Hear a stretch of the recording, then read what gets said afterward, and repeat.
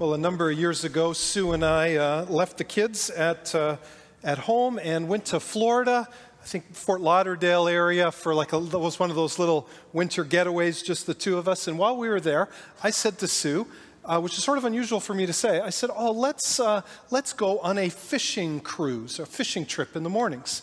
And that's unusual because I don't really like fishing. And this should have been a marriage moment where my wife should have said, Jeff, you don't like fishing. I don't like fishing. This is not a good idea. But she's so gracious. She agreed and said, sure, that sounds great. And so what I had sort of pictured in my mind was we were going to get there. There was this nice boat. There were going to be people just like us. We were going to go out into the Atlantic Ocean there. We're going to sit around. We're going to talk. We're going to meet friends. And we're going to catch a big fish like this that would be so wonderful, to put on Facebook or something like that. So that was my vision. It was a great vision. It was going to be a wonderful trip. We arrived where we were going to go out. And it wasn't, sort of a nice boat. It was sort of this grimy old tugboat that we were going to be on.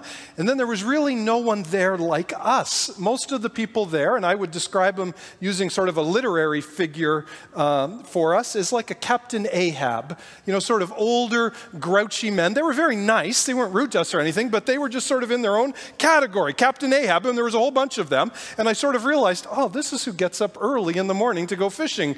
Captain Ahab, people that like fish. So there's Sue and I, and then the only people like us was a grandmother, our grandfather, and the granddaughter. So we sort of hooked up with them because we're in the category of people that really don't go on fishing trips early in the morning. So we got on this little tugboat and we headed out, and the captain had said, there might be rough seas, but we enjoyed sort of being in the bay and, seeing the nice homes from the shore, you could see what was going on. And then we got out in the water, and as we got out in the water, that rough seas was a very true statement. In fact, I saw on the Captain Ahab fishermen, many of them had a look on their face like, oh wow, this is some real waves here. And I sort of thought, if they're concerned about the waves, I'm feeling quite concerned. And so we got out there to the spot we were supposed to be, and he said, okay, now you can go out, and they gave us the fishing stuff and everything. And we went out there and very quickly realized that these waves were not going to make for a great fishing experience.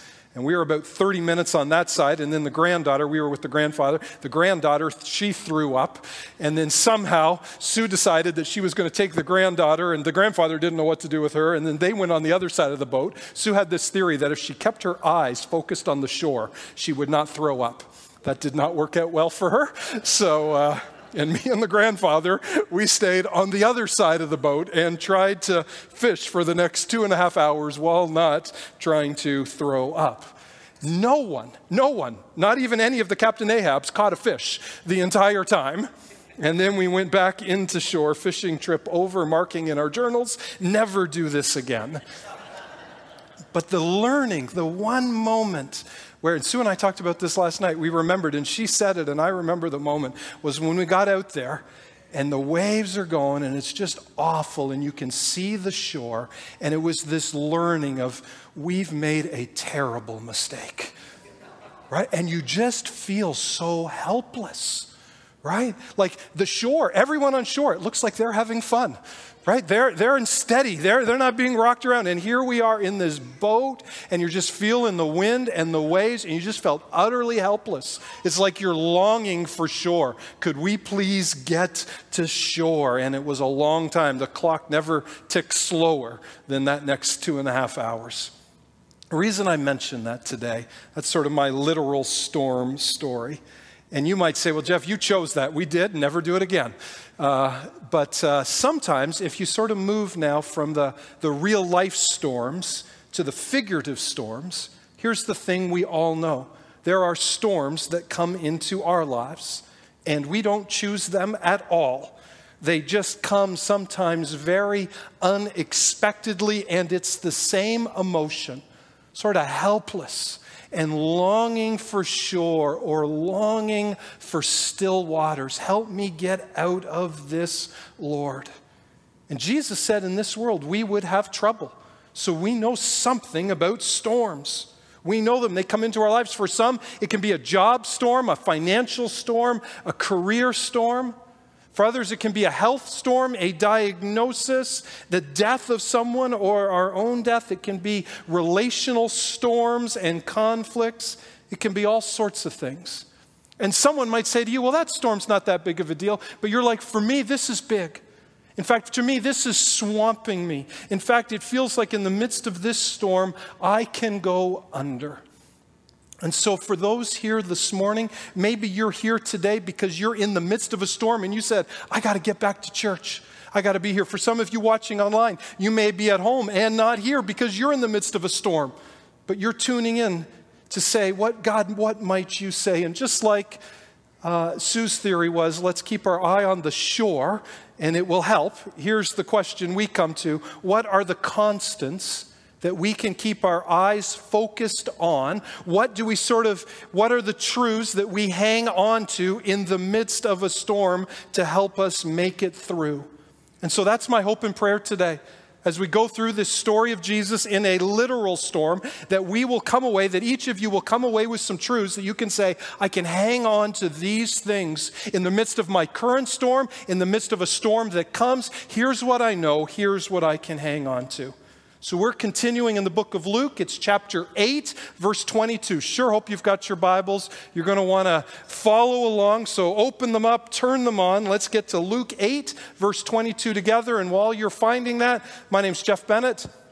I have the privilege of being the lead pastor here at Harbor. Welcome to each one of you today and to our Harbor online community. Watching now at a later time, just a special welcome to you. So glad you're a part of our church and all that God is doing here.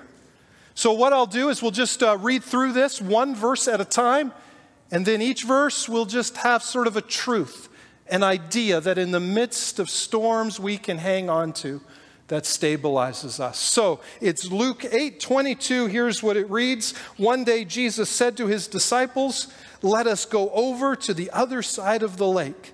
So they got into the boat and set out. Sort of an average day here. We know that it's at least 13 people in the boat. The disciples, Peter and Andrew, who are brothers, James and John, all four of them fishermen. They could be heading out right from Capernaum, right there on the north end of the Sea of Galilee. So this could have been one of their boats that they're heading on to go to a spot somewhere across the lake, a quiet spot there. The Sea of Galilee, just a little geography so you understand what's going to happen here, is about 700 feet below sea level. So it has some banks and hills around it. And then further north, there's mountains. And so if the wind blows in Israel from north to south, it's going to blow through the mountain gorges and then come along in a stream and then dip down into the Sea of Galilee. So with that kind of wind all condensed, the weather on the Sea of Galilee can change very quickly. And the Sea of Galilee is more like a lake. It's not that large.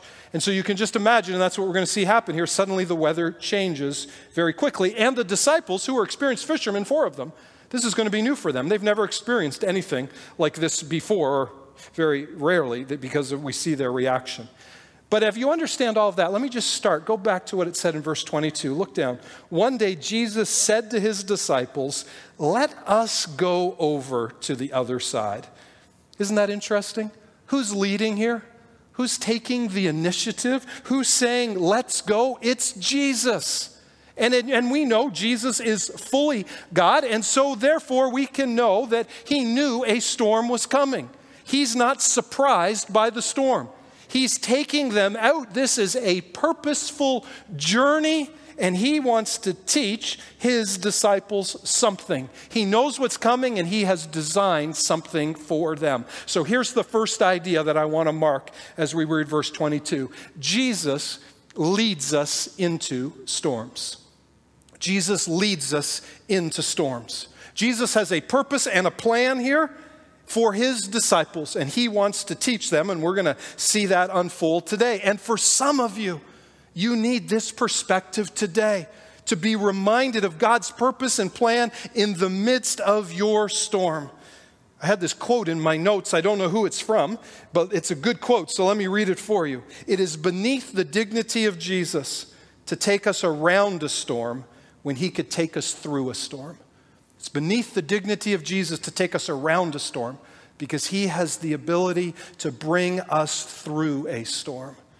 Now, when we're talking about Jesus leading us into a storm, one qualification, what we're not talking about is that we have sinned, we have disobeyed God, and we are paying the consequences for our sin. That's not Jesus leading us into a storm. That's us disobeying him and paying the consequences for that. It's slightly different. The rest of the principles still could apply, but the first one, we wouldn't say Jesus has led us into that storm. Those are our self-inflicted consequences. But at times, a storm can be someone else's sin, someone else's decision in their lives, and suddenly that then affects us and comes into our lives. If I was to say to you, give me a picture of the Christian life, just give me a metaphor for what the Christian life is like, the Christian experience. Again, if you think about that in biblical terms, there's so many great metaphors. Think of Psalm 23, right? He makes me lie down in green pastures. What a great picture of our good shepherd. You know, he makes us lie down in green pastures. We're resting. If you're a sheep, there's all this great grass you can eat and rest and be filled. And then at the end of Psalm 23, he prepares a banqueting table for us. There's a feast. There's fellowship. There's together. It's both now and forevermore. It's a wonderful picture. Last week we talked about being good soil, soil that produces a crop and multiplies out. That's a wonderful picture. It's the picture of bearing fruit and bearing much fruit. Again, a great picture. There's the picture of a race and finishing well. There's the picture of being adopted into the family of God. All of these are such wonderful pictures for our Christian experience. But today we come to this experience. It's the experience of a storm. It's the one we often don't want or don't think of, but yet part of what Jesus is teaching here is that in our lives, he leads us into storms.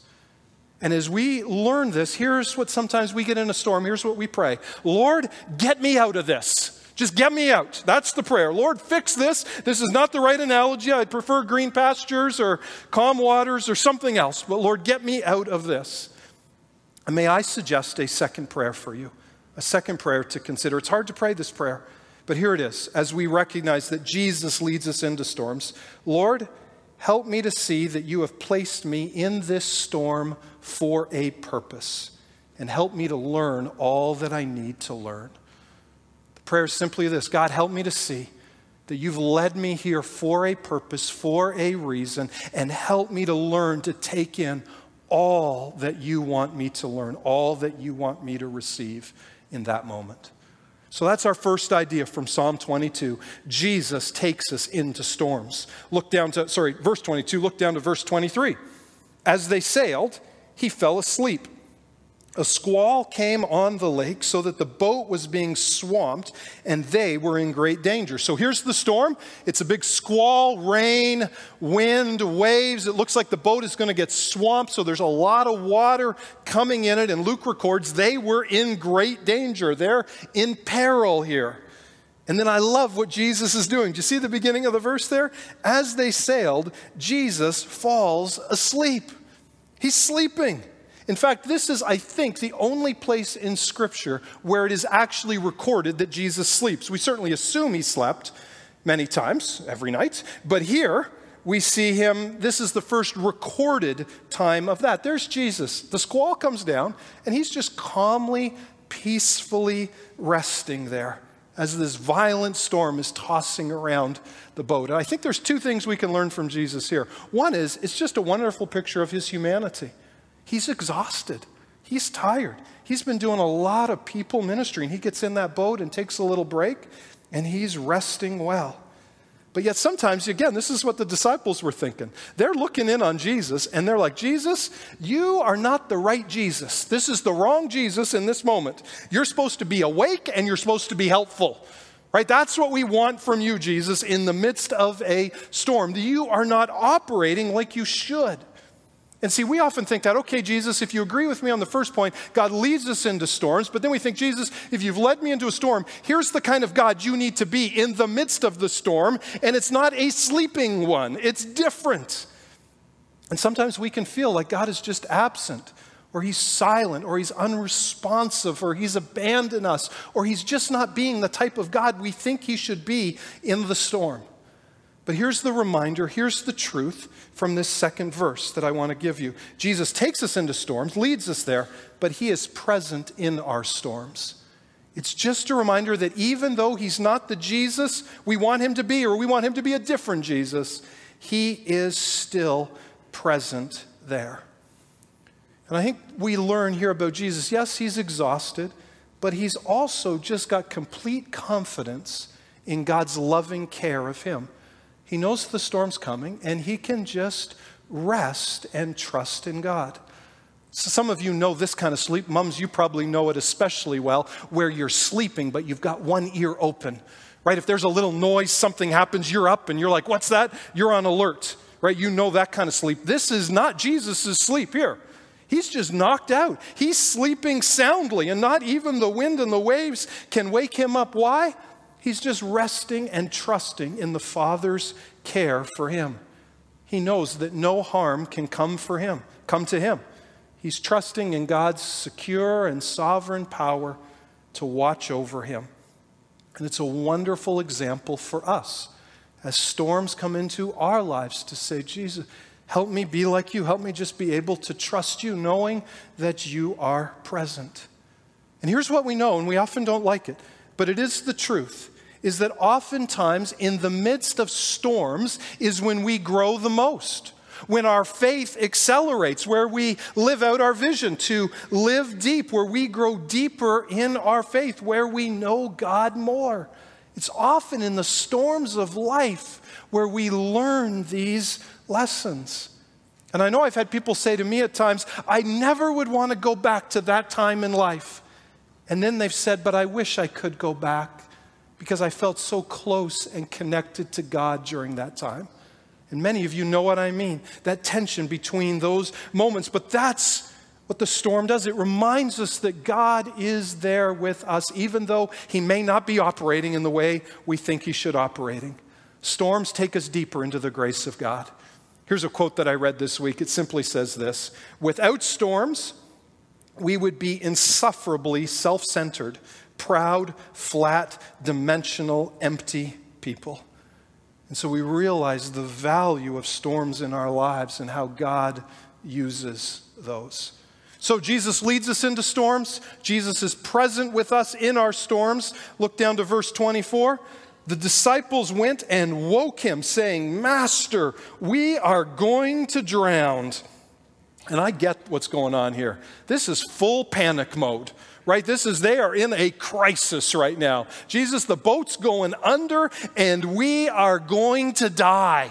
They literally feel like that. They are yelling at each other. There's the wind, the waves, the water coming over. You could just imagine the panic scene. Right? The fishermen are probably struggling hard. You know, Peter and Andrew and James and John, they're trying to do whatever they can do to keep this boat moving forward. They're yelling at Matthew, Matthew, do something. He's like, I'm a tax collector. We're not used to this kind of stuff. I'm doing my best. Right? And then they say, Matthew, just wake up Jesus then. Just get him up. You know, and Matthew yells at Jesus. You just know how this is, right? They're just totally panicked. They're yelling at each other. And here's the third thing that we'll mark as we just sort of note what's going on here in this story. Our storms display what is in our heart. Our storms display what is in our heart. It's just coming out of them.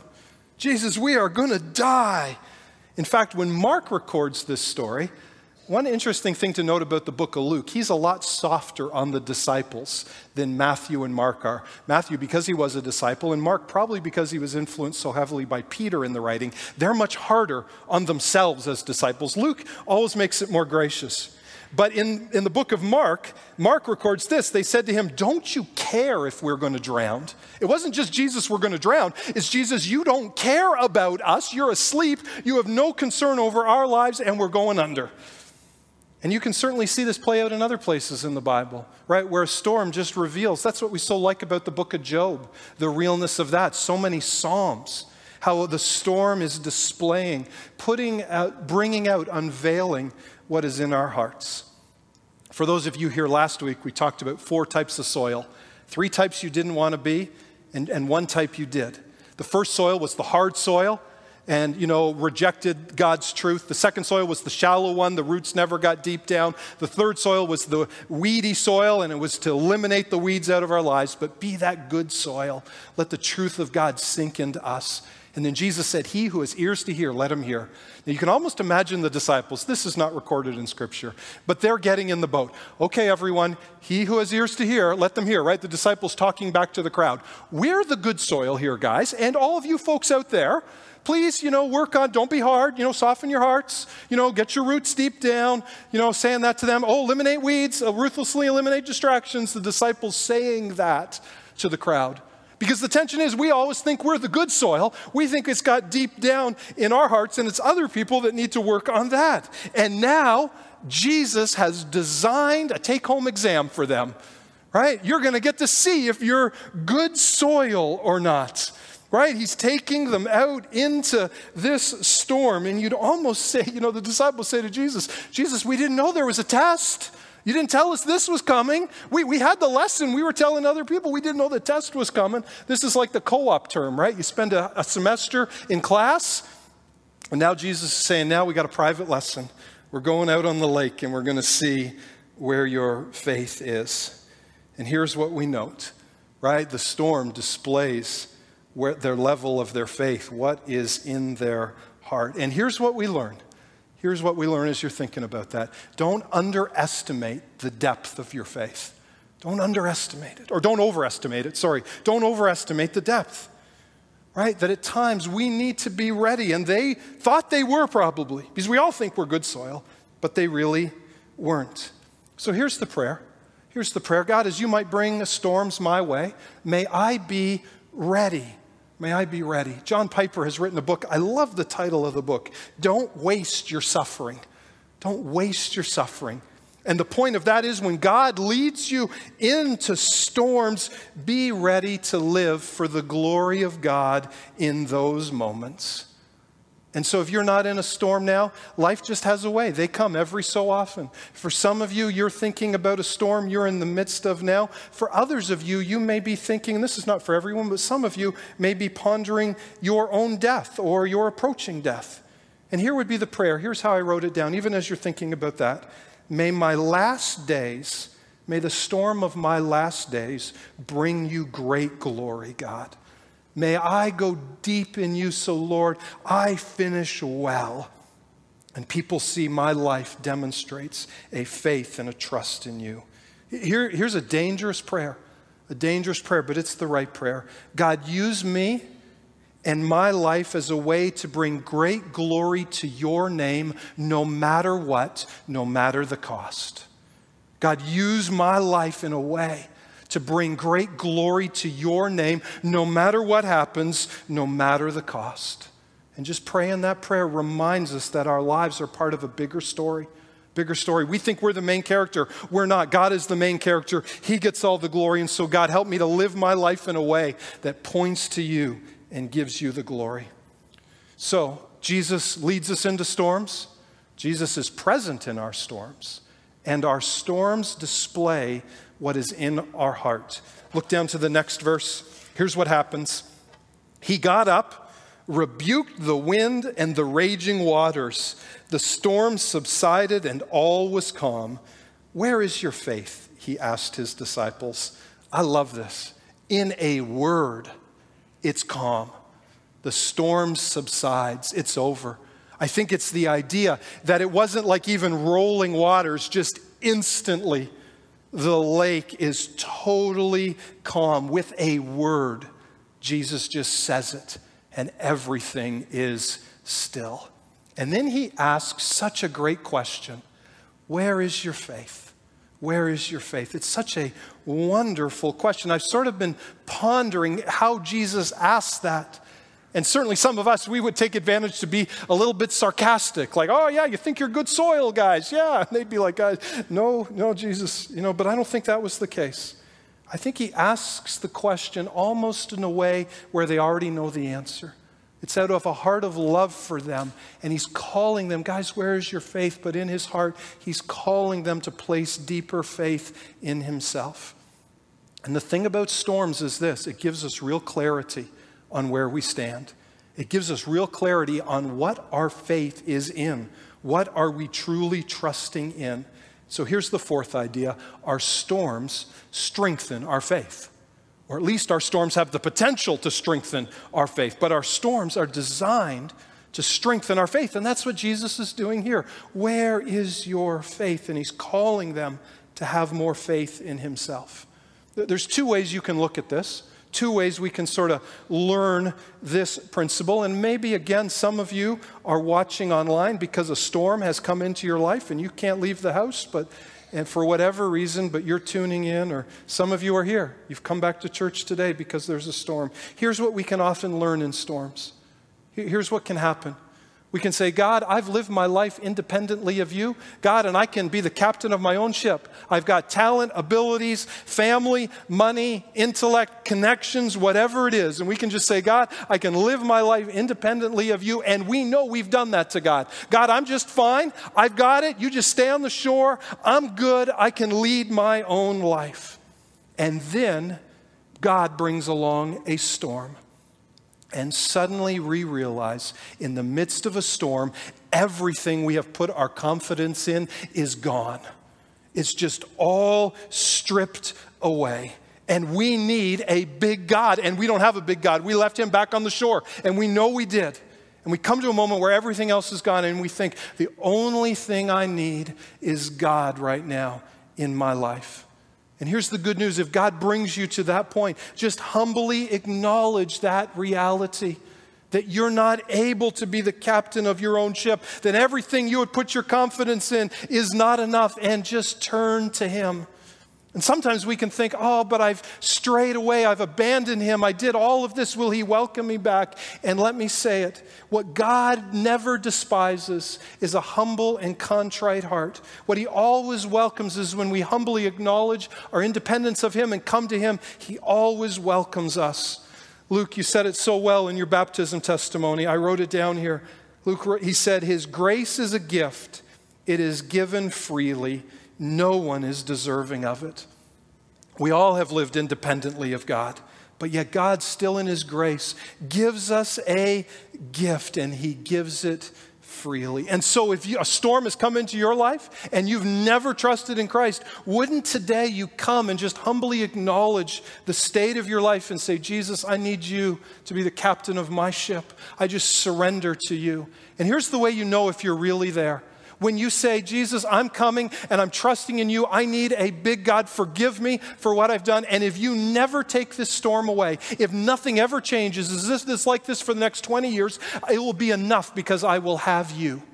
I will have you. And sometimes we come and we say, okay, God, I'll come to you. If you fix everything, we really haven't come to rock bottom then. When we just come and say, God, all I need is you. And in those moments, he comes into our lives. And it's not quite strengthening our faith, but he's beginning our faith, establishing our faith. So for some of you, wouldn't today you just trust in Christ in the midst of your storm? But for many others of you, God is using a storm, or does use a storm, to strengthen your faith, to draw you closer to him. And let me just share a story from a Russian author, if I can try to pronounce his name well. His name is Alexander Solzhenitsyn. And again, some of you may be familiar with his works. He won a Nobel Peace Prize for literature. But in the Second World War, he was in a Siberian work camp. And in this work camp, they said the labor was just back-breaking, and he always lived sort of near starvation. And he said, day after day after day, just the hopelessness began just to set upon you. And as much as my little story at the beginning about feeling hopeless and helpless, he said it just got to a point where you just could not bear it anymore. And he said he got to a point where he just put down a shovel and he sat on a bench. And really, he knew to sit on the bench and stop working could cost him his life. But he said, I just didn't care anymore. I was just at the end of my rope. And then he said as he sat down there, he felt a presence next to him. And he looked over, and it was an older man. And the old man had a stick. And the old man took his stick and began to draw in the sand. And what he drew was a cross in the sand. And then Chuck Colson records what happened in that next moment. As he stared at that rough outline of the cross, his entire perspective shifted. He knew he was merely one man against the all-powerful Soviet Empire, but yet in that moment he also knew the hope of all mankind was represented by that simple cross. And through its power, anything, everything was possible. He slowly got back up, picked up his shovel, and went back to work, not knowing that his writings on truth and freedom would one day impact the entire world. That's the power of the cross. That's the power of God's truth.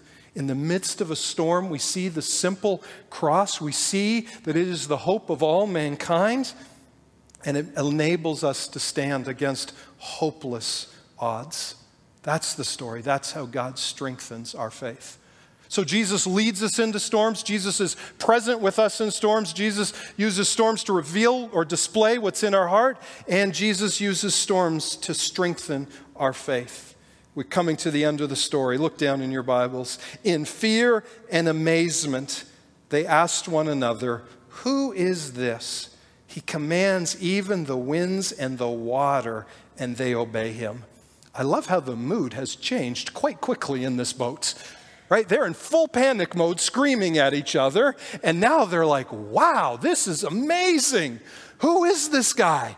Right? There's just been from despair to astonishment so quickly. They're probably thinking in their hearts a little bit, "Oh, we should have known Jesus would do something like this. Why didn't we figure this out? Why didn't we think of this earlier?" But then they ask the right question, right? And this is where Jesus has led them in the story. This is the point of the story. You see the question they're asking, "Who is this?" And they're just only beginning to realize who Jesus is. But Jesus is using this experience, this storm, to reveal himself to them. And so here's the fifth idea. Our storms reveal his glory. Our storms are designed to reveal his glory. And that's what Luke is purposely doing here.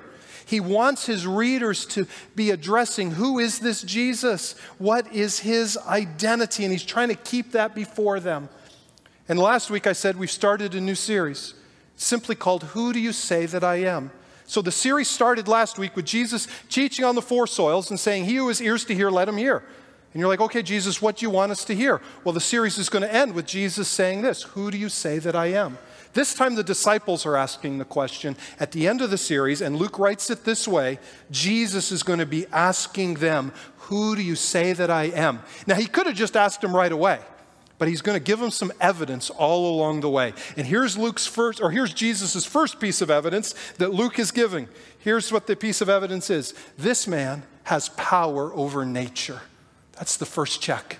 Wonder who that could be. Now again, we already know the answer. He's God in the flesh. But the disciples, they're just figuring it out. And so what we're going to see over these next weeks is these different pieces of evidence so that they can be able to answer the question, who do you say that I am? And then the whole book of Luke changes after that declaration. So that's the ultimate purpose of this and of this section we're in, to reveal the glory of Jesus. That's the ultimate purpose. The ultimate purpose, and again, there's certainly good lessons in here about our faith and growing in our faith, and those we should take to heart, but it's not the ultimate purpose. The ultimate lesson is not go home and have more faith.